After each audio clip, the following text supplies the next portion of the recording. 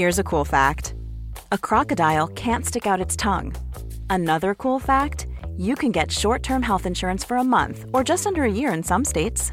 United Healthcare short-term insurance plans are designed for people who are between jobs, coming off their parents' plan, or turning a side hustle into a full-time gig.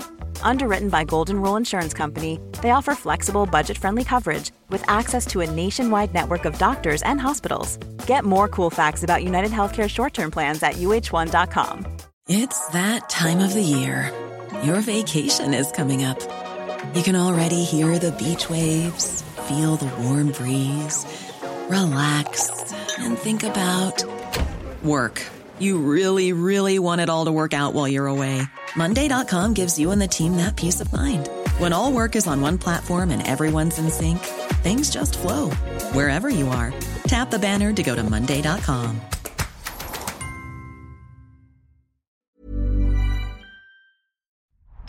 The New Statesman. Hi, I'm Anoush. And I'm Rachel. And I'm Ben. And on today's episode of the New Statesman podcast, we react to the new Conservative Party leader. And you ask us, why will the party still be divided under Rishi Sunak?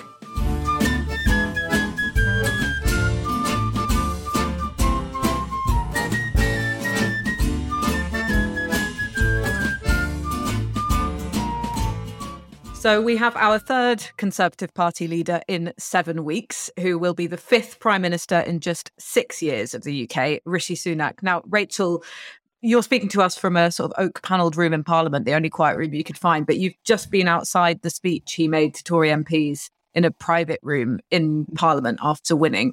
What was the mood like? What were people saying as they were going in? I think, given that the vast majority of MPs got behind Rishi Sunak, it was still wanting to make the maximum projection of being just incredibly united, and that this is a very settled decision, and that this is a party that is not at war with itself.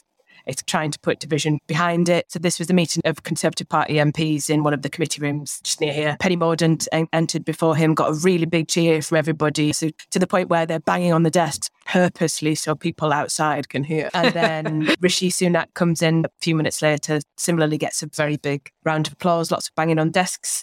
And we had some MPs briefing us afterwards. Just, I think for the first 10 MPs that came out, we were asking, what was the mood? And it was just good, very good. Good. And just what did he say? It was very disciplined. I think this is a party that's very aware of just how damaging this period has been for them as an electoral force, really. And the job they have on their hands trying to close that poll gap with Labour now. In terms of the things that he said, he talked about some of those difficult, it's a terrible phrase, really, difficult choices coming for that spending review next week. And he also talked a little bit about the Labour Party and how they may seem very unthreatening at the moment, but that's certainly not how the party should view them. Well, it's interesting that MPs who are coming out were trying to show a sort of facade of unity, because it's been after a weekend of chaos, or at least maximum threat, because there was this seemingly genuine idea that Boris Johnson could actually come back, and his supporters were trying to build momentum for that potential eventuality by saying that he had the required 100 nominations. In the end, he bottled it, and it doesn't seem like the numbers or the enthusiasm was there. You could tell that prospect was really exposing the divisions and anger that have been in the party since he messed up his administration. Yes, absolutely. I think it was extraordinary just watching it all unfold at the weekend, looking at WhatsApps from people, looking at some of the tweets that were landing, some of the briefings that were coming out. It felt like they'd rewound back to May, June, July, when everyone was trying to tear Boris Johnson down, and they were going into their camps and just really doing themselves so much damage. But then it just seemed, as the weekend wore on, that you had MP after MP from all different wings of the party start to really get behind Rishi Sunak. So you had from Steve Baker and Simon Hoare, who's from the One Nation Conservative group, and obviously Steve Baker, Brexit hard man, I think, uniting for this one op-ed together. Then you saw people like Suella Braverman and Kemi Badenoch also get behind Rishi Sunak, and it just slowly became very obvious that nobody else was going to kind of get enough support to mount any kind of challenge, really. And I think I'm always impressed by just how quickly and how completely the Conservative Party can unite. It certainly would be the case if it was the Labour Party. This would have torn them apart for 2 years minimum. Yeah, you saw that with Liz Truss as well in the last leadership election, where when it looked like the momentum was on her side, suddenly you had all of these MPs who had supported Rishi Sunak and other candidates throwing their endorsements in behind her. Ben, what impact does this have potentially on the Conservatives in the polls? Because one of the arguments for bringing Boris Johnson back was that he had won the election in 2019. That meant that he had perhaps more of a mandate with the public than perhaps Rishi Sunak would have. But also every Tory MP has their eye on this terrible polling that the party's had since Liz Truss entered Downing Street, really. Is Rishi Sunak sort of better for them in terms of public opinion, or would a return of Boris Johnson have worked better? Ooh, we are, 3-4 months on from the last leadership election, and you would be tempted to think things have changed, but in a way they have. We have more scandals. The Labour lead is at 20, 30, 40 points, depending on which poll you look at. But the thing that has been consistent is, of course, the parliamentary party, at least, probably splitting for Rishi Sunak. He is perhaps the only known face amongst voters, or the predominantly known face. Penny Mordaunt had some recognition. Johnson, yeah, he had it, but it was overwhelmingly negative. The thing with Sunak is his reputation wasn't built up like Johnson's was on scandal after scandal. Rishi Sunak ruined his reputation when he bungled the initial response to the cost of living crisis in his spring statement all that long ago. He was the one that started or dragged the Tory lead on the economy down to the ground. And when he left, already Labour had a lead then. So he is part of the reason why Labour, well, the Conservatives are in the doldrums right now. But there are some positives for him. We are at rock bottom. That's not us editorializing. That's not us being dramatic. You know, that we are at rock bottom with the Conservative polling numbers right now. That is Liz Truss here. So for anyone else to come about is, to be honest, a net benefit for you. You may have noticed the Mordaunt campaign, the unofficial briefed Johnson campaign, if there was one, and of course Sunak. They were all briefing different kinds of polling over the course of the weekend and on Friday. There was a poll for every one of them. Whoever stood, whoever became Prime Minister, would have done better than Liz Truss, because Liz Truss is at rock bottom. Liz Truss is perhaps the most unpopular Premier we've seen for quite some time. So anyone is a net benefit, really. So, right, here is a little prediction that I'm quite confident of. At the moment, Labour leads the polls by about 25 to 30 percentage points, depending on which pollster you look at. By virtue of not being Liz Truss, you're going to see that Labour lead go down, of course. You're going to see the Tory base rally. Here in Chester, I know the Conservative Association was absolutely shocked and almost they didn't have a positive view about Liz Truss, and they're very much pro-Sunak backers. And they will be much prouder about that in the by-election going forward. You know, that there's a Tory brand they can argue for now. There's a Tory brand they can push towards voters on the doorstep. And what that means is Tory voters now feel like, oh, I can come out the woodwork and say I'm going to vote Conservative now. Excuse me, my cat there. It's going to push up the Tory poll numbers. Will it give us a Tory lead? Probably not. Unlikely. Will it save the Conservatives from an inevitable defeat? I do not think so. If you go all the way back to 1945, and you look at the polling back then, because there was some hard to get online, but they do exist in these really heavy, thick tomes behind me here. If you look at them, and you see how getting to minus 25, getting to minus 30 in the polls, you never recover from that. You know, you never, not once, has a party, a government that has fallen 30 points behind the opposition, that's fallen 25 points behind the opposition. Not once have they ever come back to win at the next election. So really, if you want to go for probabilities, if you want to go for maths, really, you could put the probability of the Tories winning the next election now at close to zero. It's between 5% and 0%. Of course, don't rule a 1 in 20 chance out, but goodness me, it really is. It's the best hope for the Conservatives now under Rishi Sunak is turning that 30-point route to maybe a 20 or 15 or 10-point route. They could reduce their losses to perhaps they could stay above 200 seats in Parliament. That's the best, I think, initially at least, we're going to get with Rishi Sunak. People are a bit more tribal, aren't they, now? And you've written yourself, Ben, that we're a nation of swingers. It's important that Labour isn't complacent about this. Nothing and also for our listeners, for people who are listening to this podcast who aren't watching us, they won't have seen that Ben's cat has actually joined him for some of this analysis, which is very enjoyable for Rachel and me. But I do apologise. I spayed my cat a few weeks ago and she has not left my company at all. It's very sweet, but it's also quite distracting. So. Sorry, Rachel, you were going to come in. I was just going to say that I think this will be a period in which the theatre of Parliament will be back. because I could see this is the most united that the Conservative Party MPs have been for a very long time. They certainly weren't united under Liz Truss because the vast majority of them did back her. Similarly with Boris Johnson, for quite a long time after COVID, it was quite a divisive figure. They were very chaotic and disparate bunch, really. Whereas I think you're going to see a much more disciplined government in terms of just what you'll see as the Commons. And I think that you can say a similar thing for the Labour Party. And when you just think back to their conference, that seemed like the most united, most disciplined you'd ever seen the Labour Party either. So I think that the parliamentary games, PMQs, all of the kind of big sessions that you see in Parliament are going to be really watchable and really quite dramatic, I think, in the months ahead. Yeah, and while all of us, of course, enjoy the drama, one of the issues, I think, with what's happened to the Conservative Party lately is that the public feel completely disconnected from it. So we haven't had any statements or interviews or even policy announcements from Rishi Sunak this time round. And that's a point you made in Morning Call this morning, Rachel. The public it hasn't had any scrutiny of the kind of policies that Rishi Sunak's going to introduce. So we don't know whether he's going to put national insurance back up. That was his policy. That's been scrapped. Whether he's going to raise universal credit in line with inflation, whether he's going to change the energy support plan again, because his policy over the summer was to scrap VAT on domestic energy bills. Will there be a return to austerity? The indications suggest so. He said he'd take a tough stance on public sector pay, but that was over summer. A lot has changed since then. So it's difficult for the public to know what they're getting. And actually, when Liz Truss resigned, I was out reporting in Middlesbrough, and this is a town in the northeast that you might count as a sort of red wall constituency that's still in Labour hands, but trending Conservative perhaps over the last few general elections. And the feeling there was one of relief when Liz Truss had announced that she was going, but also complete bafflement that they didn't get a say on who comes next. Now, we all know that's not how the system works, but that doesn't stop there being a lot of frustration among the general public. And, I was speaking to people there. One man who was a retired postman in his 60s who never voted Labour in his life before was telling me it should be the public who get to choose the Prime Minister, not the Conservative Party. And he really felt that the Conservative Party had messed things up and was furious. So I know Labour are leaning into this enthusiasm for a general election, but I think it is a fair stance to take in terms of the frustration that I feel from my reporting is out there. Ben, is there any indication in the polls of the appetite for a general election?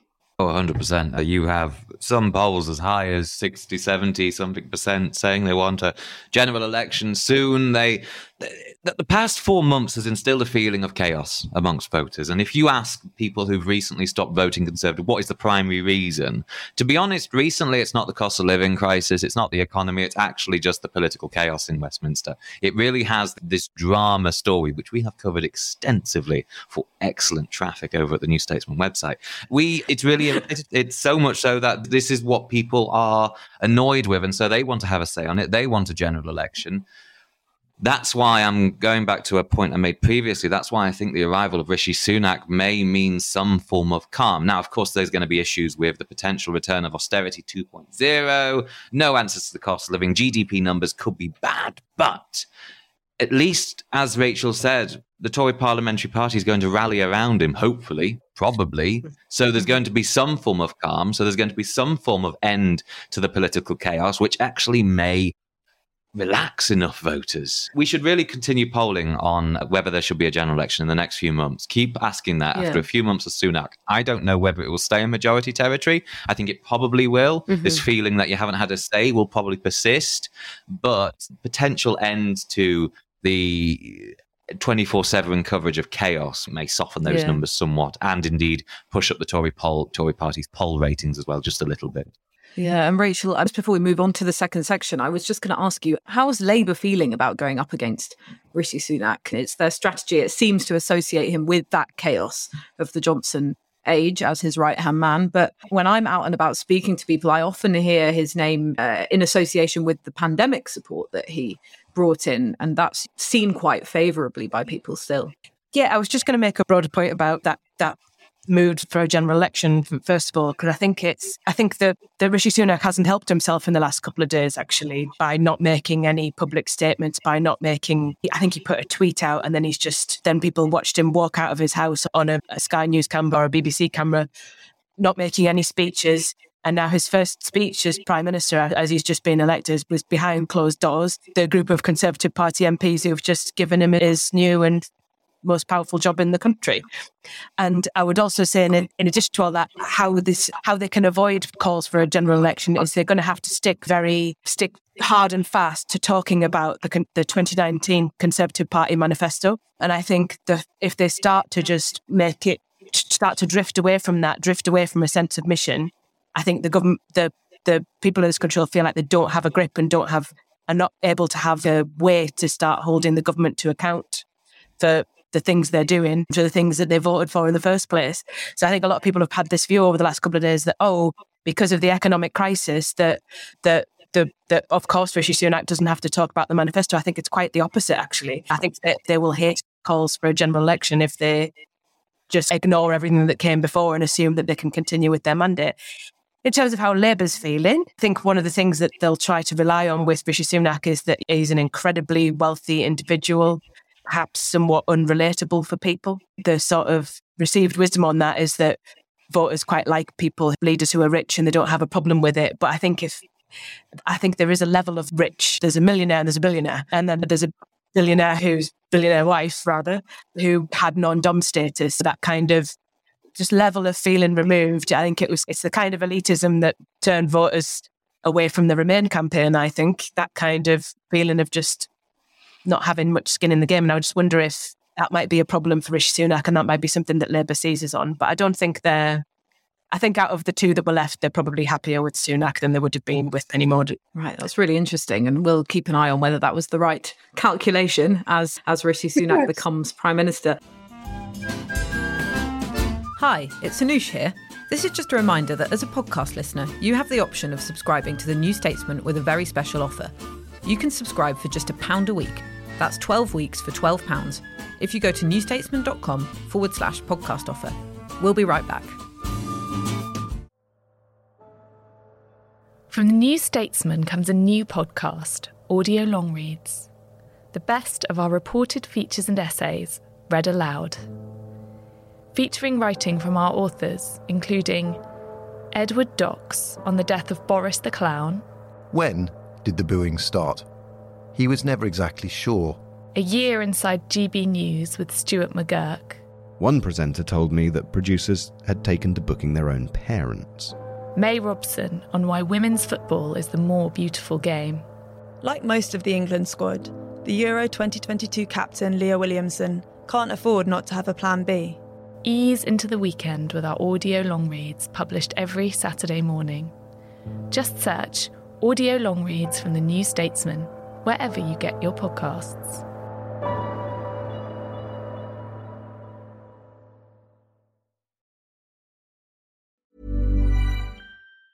Everyone knows therapy is great for solving problems, but getting therapy has its own problems too, like finding the right therapist, fitting into their schedule, and of course, the cost. Well, BetterHelp can solve those problems. It's totally online and built around your schedule. It's surprisingly affordable too. Connect with a credentialed therapist by phone, video, or online chat, all from the comfort of your home.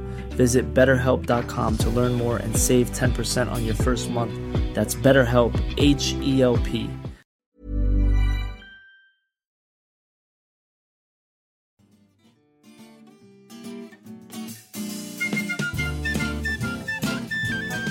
Now it's time for a section we like to call You Ask Us. Ask Us.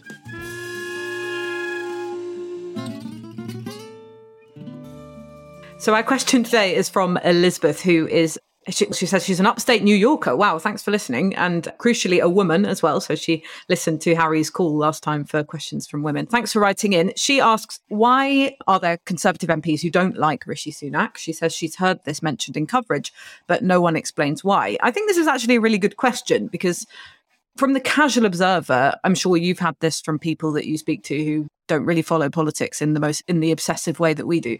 Rishi Sunak kind of looks like the obvious choice for the Conservative Party. But of course, he's not universally liked among MPs. And in the leadership election we had before, the one earlier this year, out of the Tory MP electorate of about, I think it was 358 MPs, he won 137 votes. So while he received more votes than Liz Truss did from MPs, it wasn't a majority of MPs like Boris Johnson got in the fifth ballot. in 2019. So this time around, he did reach that majority of MPs, but it was just before nominations closed, I think less than 3 hours before they closed. And that suggests there isn't anywhere near a kind of unanimous support for Sunak within the party. And we should go through the reasons why. I mean, firstly, there's this perception from Boris Johnson allies that he stabbed the former Prime Minister in the back, and his resignation was the reason for his downfall. That's put off a number of people. But then there's also an ideological thing, isn't there? This idea is built up that he's not a true Conservative. His national insurance rise wasn't very popular with some Tory MPs, not only because it would be breaking a manifesto pledge, but also they viewed themselves as a low-tax party. And I mentioned his pandemic support in the first half. While that was very popular, still is very positively seen, there was still discomfort among some Tories that it was a sort of big state style policy solution. And, you know, there was a little bit of anxiety about that in the party. And that's why he developed this reputation when he was up against Liz Truss of being the kind of left candidate, even though he was the Brexiteer and the sort of fiscally dry candidate. Rachel, what are you picking up about that opposition to Rishi Sunak, even now? Yeah. I mean, they hated the fact that he wanted to put corporation tax up. I think there was a level of, because Rishi Sunak was a Brexiteer, but he doesn't feel like he's a Brexiteer because he's, to a lot of people who are of the ERG group, who are of that kind of hard Brexit group, who's like, vision for the country was just this sort of Singapore on Thames. And then they had Chancellor who was prepared to hike up corporation tax and was prepared to introduce the furlough scheme and things like this. And that's not the kind of free market, free enterprise kind of libertarian Singapore on Thames vision that those Brexiteers would prefer. And that kind of, I think that feeling has just not sat well with them for the last couple of years. And I think there's a red wall versus blue wall situation there as well. So sometimes it's just about those little personal relationships. He's on the ground as well. But I also was chatting to Therese Coffey, who still is the Deputy Prime Minister to the outgoing Prime Minister, Liz Truss. And she's very much of that kind of low tax libertarian wing of the party. And she was asked by one of the journalists here, do you think that Rishi Sunak is an election winner, Therese? And she kind of dryly and sort of witheringly said, well, he's won an election this week. So, you know, that kind of... Wow, savage. That sort of... those divisions are still there and are not, even if they're very calm at the moment, have not gone away. Interesting. And Ben, do we get any idea of the kind of trouble that might be coming down along the line for Rishi Sunak when he gets into his premiership? Rishi Sunak is coming into a job that, imagine Downing Street being on fire and you're coming to take over the job after. That is what he's coming. He's coming in. Jeremy Hunt came in as janitor-in-chief last week. Rishi Sunak's coming in. Oh, it was last week, wasn't it? Rishi Sunak is coming in immediately, not just after the party, but after the bombing and destruction and flattening. Your entire reputation, the Conservative Party brand, is in tatters. You are at rock bottom. The only way is up. Yes, of course, you will get a bounce, probably. I'm feeling more confident now the more I say it. I think Rishi Sunak probably will get a bounce in approval because by virtue of not being Liz Truss, by virtue of actually attempting to establish a layer of perceived competence, even though it may actually not bear out in reality. The challenges for Sunak primarily is very much he is disconnected with the country on what it feels right now. I've mentioned this in previous podcasts before, and at New Statesman, we've all written about it pretty extensively, how the country is not what it used to be when the Conservatives initially came in. We are not a country of scroungers versus strivers as we used to be in 2008 through to 2015. We are not exactly married to tropes like that as we used to be. The idea of debt and deficit being the definition of what the economy is to voters ain't that anymore. So trying to import a form of austerity 2.0, Cameronism, Osborne economics, whatever you want to call it, on the country like it did, like it was successful 2010 to 15, won't wash with the country as much, if not all, as it used to. And Sunak is quite married to that, isn't he? As you say, low tax. He doesn't exactly feel like your quintessential libertarian, though, does he? He doesn't exactly attend those Freedom Association, those Taxpayers Alliance. He's not like a David Davis. He's not like a Philip Davis or a Philip Hollowbone or even pre-UKIP Douglas Carswell, really. He's not like that. He's very much different. He seems a bit more, he acts and looks Cameroon. really. And perhaps he seems more accustomed to giving TED Talks than after dinner speeches where the fee is £100,000 from where? I don't know. I don't think they know either. This is the thing. He will struggle to perhaps land with the country because he perhaps not can connect with them. But if he can put across an air of competence, he will succeed. However, the very ground, the very issues he likes to argue on, the very issues he will be pushing, the economic reality he will try to get onto this country is one in which the country will disagree with quite strongly. Nonetheless, he will be seen as competent, which will help him. However, the issues do not favour him. So that will be the primary fighting, the battlefield that will come. That's Labour's problem. They've got to look competent. They've got to look ready. Half of the drive in the poll surge for Labour is by virtue of them being better than Liz Truss, being better than rock bottom, being better than Boris Johnson. But half of that also is actually they put out some pretty good policies, well received with the public, and Starmer is beginning to improve his image. Nonetheless, though, they've got to do more. They've got to look more competent, and Rishi Sunak will be competing with Labour for that, at least, in the future. Yeah, but also has to give off a sense of vibrancy. So I could see someone like Rishi Sunak being quite appealing to some younger voters that were previously quite loyal to Labour. I could see him, he's got that sort of tech bro feel. You could see him talking about jobs of the future, and that appealing to quite a few younger voters in more urban areas that the Conservative voters have struggled with for a while. I'm interested to see what they do on research and development and those kinds of things, if they really, what kind of age groups the Conservative Party will start to really target at the next election. The thing about young people is we tend to think they're all Labour voters. 60, 70% of them do tend to vote Labour. But that is of Labour voters that turn out. And they are overwhelmingly graduates. They are overwhelmingly uni students. There's about a good chunk of young people who don't turn out to vote, who don't go to university, who normally stay in the town in which they were born in. And they're a lot more socially, I wouldn't say right-wing, but less socially progressive than the average young person. They are a kind of voter that are normally quite, as Rachel says, quite enthused by perceptions of being aspiration, quite independent, quite getting on. And Sunak, the thing with Cameronism, Osborneomics, is they try to dress up rugged individualism in a modern light. Whether or not it was successful or not, that's for other people to debate. But there can be an appeal for that in this country still. And I'm not saying Sunak will win the next election, but I am saying he can definitely pull that Labour lead down. Well, ironically, that was Liz Truss's read of young people, wasn't it? As Airbnb-ing, Deliveroo-eating, Uber-riding freedom fighters. All right, well, thank you both of you for taking the time out of what has been a very busy news day. And I will speak to both of you on the podcast soon. You've been listening to the New Statesman podcast with me, Anoush Shakelian, and my colleagues Rachel Wearmouth and Ben Walker. We're produced by Adrian Bradley, and our music is Devil with the Devil, licensed under Creative Commons. Thanks so much for listening, and don't forget to leave us a nice review and subscribe.